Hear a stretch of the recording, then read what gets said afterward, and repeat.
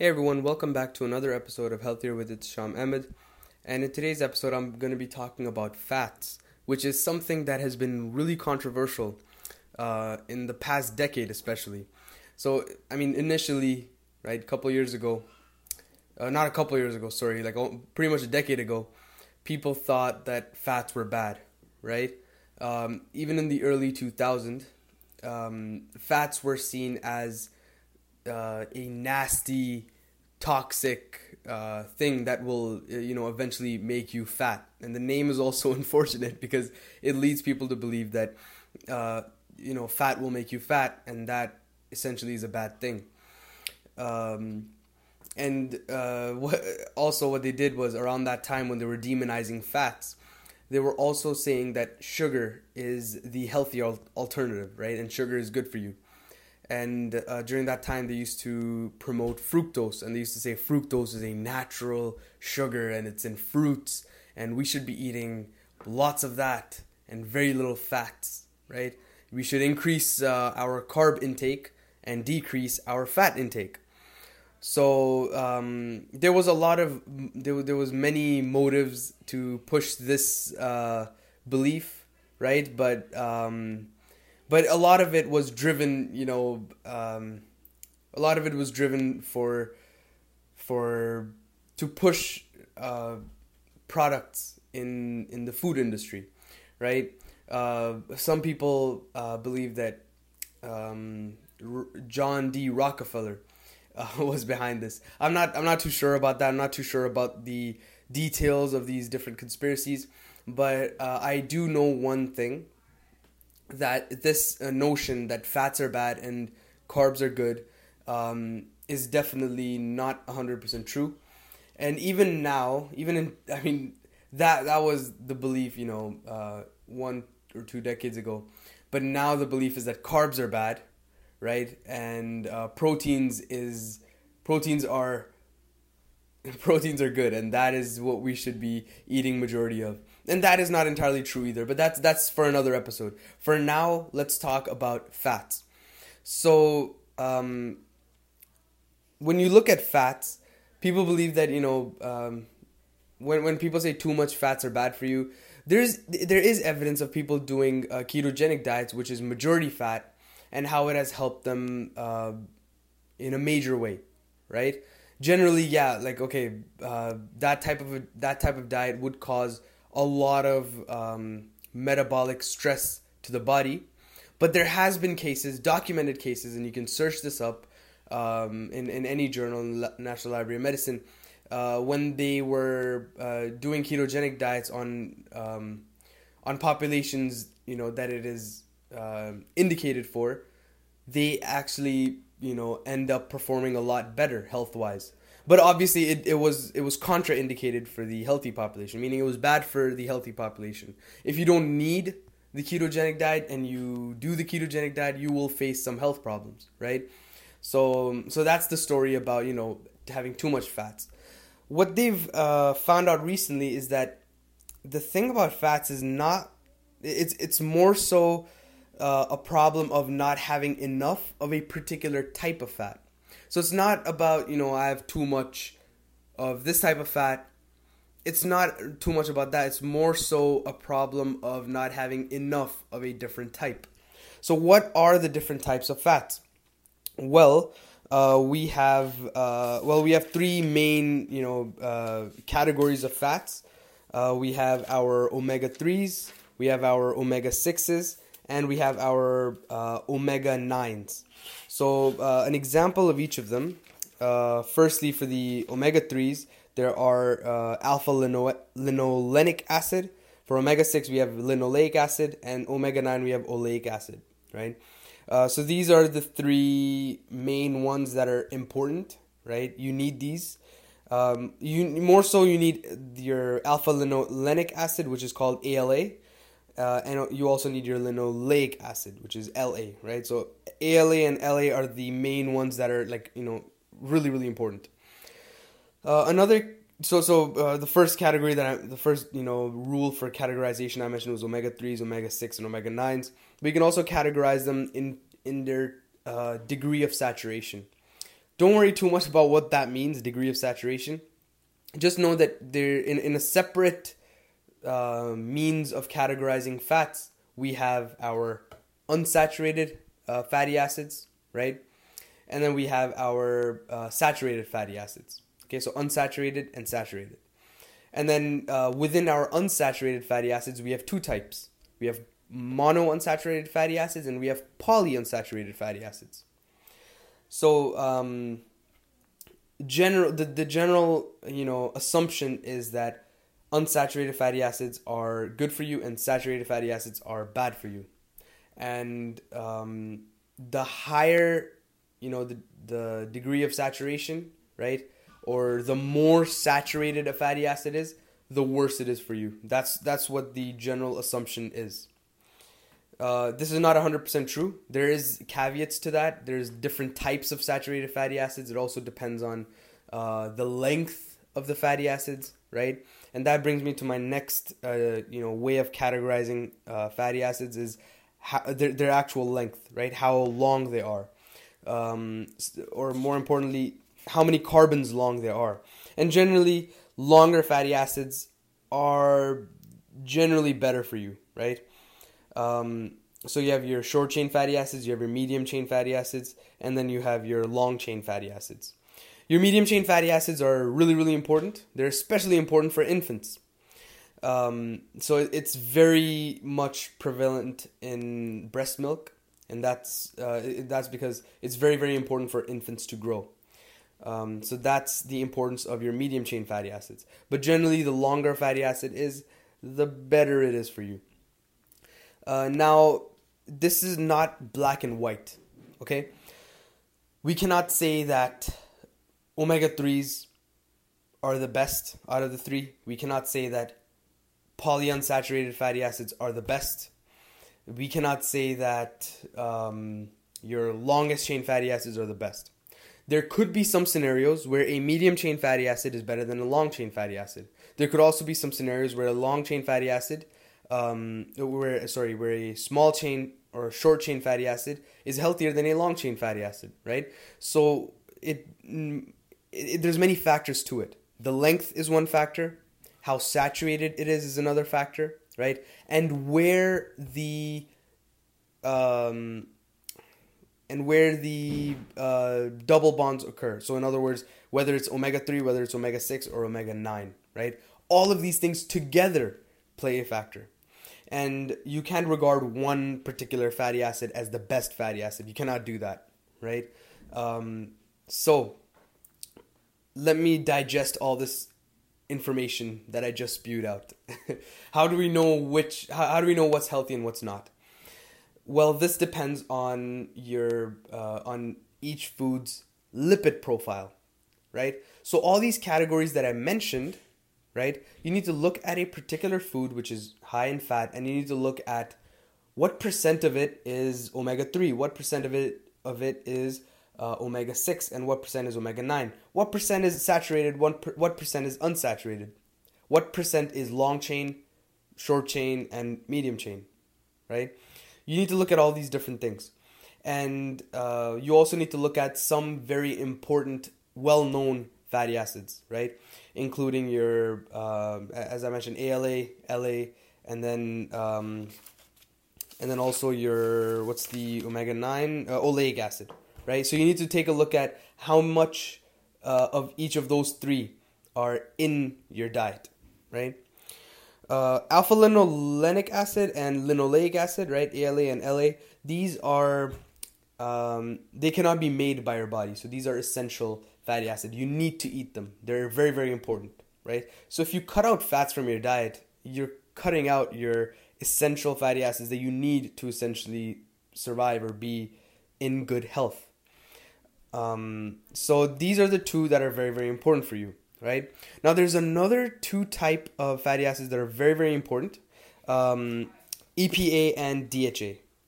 And these fatty acids are not required to survive because your body does make them in tiny amounts, which is, enough for you to live. But the more, if you eat more of these, it's essentially better for your health. And there's There's also research done on this. You guys can check out. You can check out a journal titled Omega-3 Fatty Acids, EPA and DHA, Health Benefits Throughout Life. It's by Daniel Swanson, Robert Bloch, and Shakir Musa. It's in the National Library of Medicine. Right? This was published in 2012, but it's very, very detailed. It talks about how EPA and DHA are very, very important for your health. Not only for adults, but also throughout life. So as you're an infant, adolescent, and then finally an adult, and even senior, right? So, and then there's a lot of information on this particular journal, and it kind of breaks it up, right? And it also talks about different diseases, right? So it talks about Alzheimer's disease. It talks a lot about Alzheimer's disease, and it talks about the relationship between EPA and DHA and Alzheimer's disease. And it also talks about, general health problems that we face. For example, coronary artery disease, obesity, arrhythmia. EPA and DHA essentially are considered to be heart healthy. They're good for your cardiovascular health. So, and these, again, I'm just mentioning this again, that these are not required, but the more you eat them, the better it is for your health.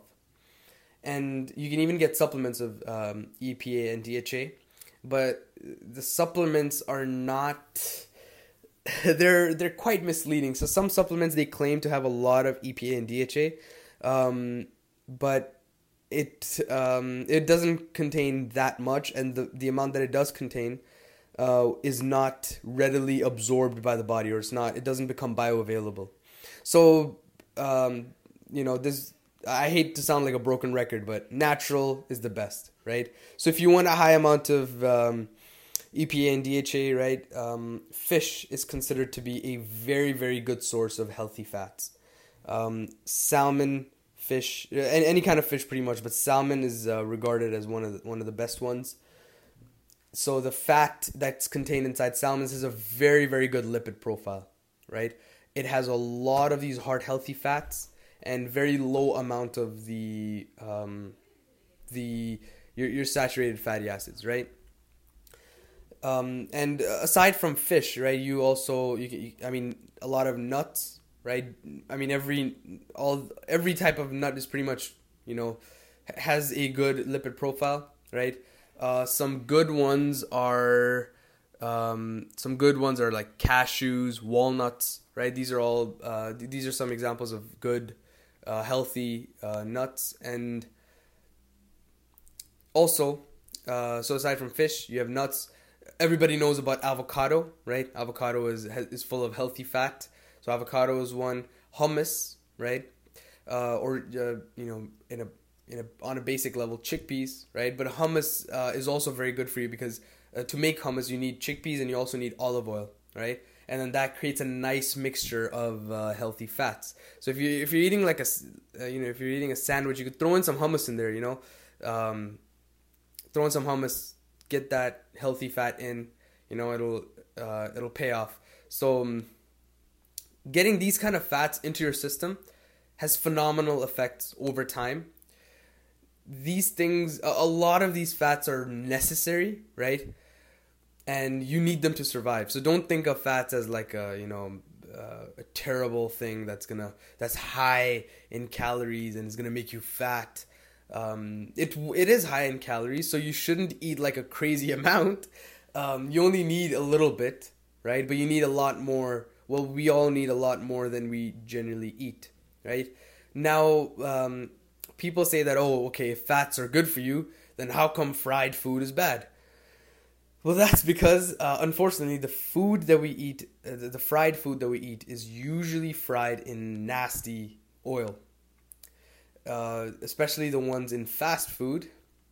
They use, they don't use a healthy type of oil. They use oil that is modified so that they can have a longer shelf life.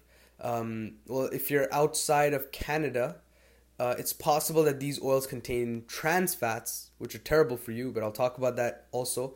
But generally, these fats that we get, that these fast food restaurants fry with, are usually bad for you. And even let's say, homemade canola oil, not homemade, but the canola oil that we have at home, that is, well, okay, it's not like terrible for you. Obviously, you don't want to eat a lot of it. You don't want to eat a lot of anything. This goes for anything. This goes for proteins, it goes for carbs, it goes for fats, it goes for anything. You shouldn't eat a lot of it, right? Too much of anything is bad for you.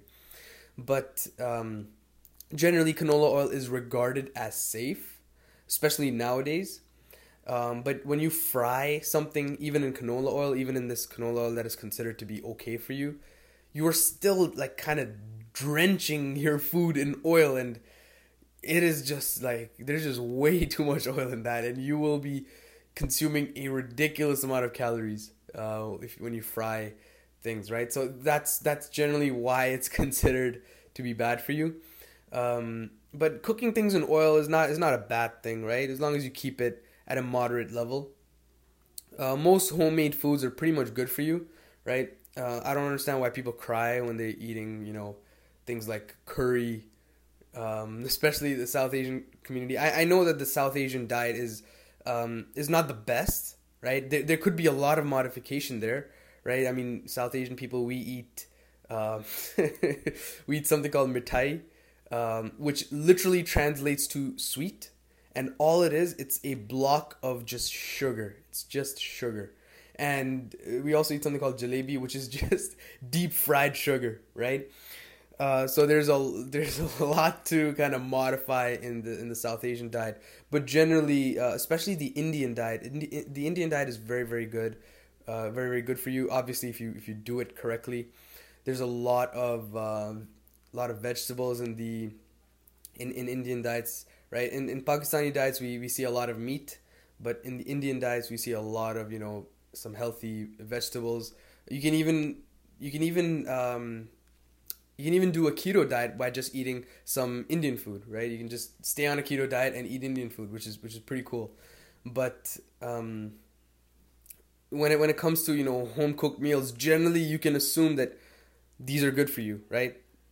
Now, I mean, if you're eating like outside food like every week, right? If you just switch to just eating at home, you will make a massive difference, right? But now that you've created a habit of eating at home, how can you make that better? And that's where you tweak your at-home diet, and that's where you modify things. So let's say if you're South Asian, right? You're eating bread, you're eating roti, right?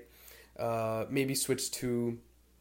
By the way, roti is just like it's like a flat bread. It's like a pita, right? We eat it. We use it to eat curry. So what you can do is switch to eating whole grain or brown flour roti, right? So these are just some things you can do, right? Now, anyways, I kind of started rambling there, but back to fats, right? That is why fast food is considered unhealthy, right? Even though I'm talking so much about how fat is good for you, this is generally why the fat that you find outside is bad for you, because there's a lot of preservatives, and this oil is modified to have a longer shelf life. Now, when it comes to trans fats, I mentioned earlier that if you're outside of Canada, in Canada trans fats are banned.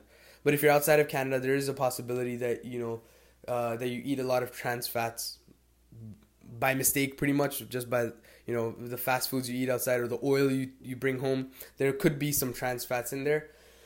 But so what's so bad about trans fats? They're extremely inflammatory, so they would cause just so many problems. If you have an autoimmune condition, you will be facing so many problems when you eat trans fats, right? So and there's a lot of evidence that suggests that trans fats can cause atherosclerosis, right? And like just so many heart problems and so many autoimmune conditions. So definitely, if you're outside of Canada, stay away from trans fats as much as you can. Now, even with trans fats, it's not, I mentioned earlier that nothing in nutrition is black and white. So even in this particular topic, this is no exception. There's no black and white. So when I say trans fats are bad for you, right, I want you to think but what's like, give me more to that. Give me the other side of the story. Well, the other side of the story is that there are some trans fats which are good for you.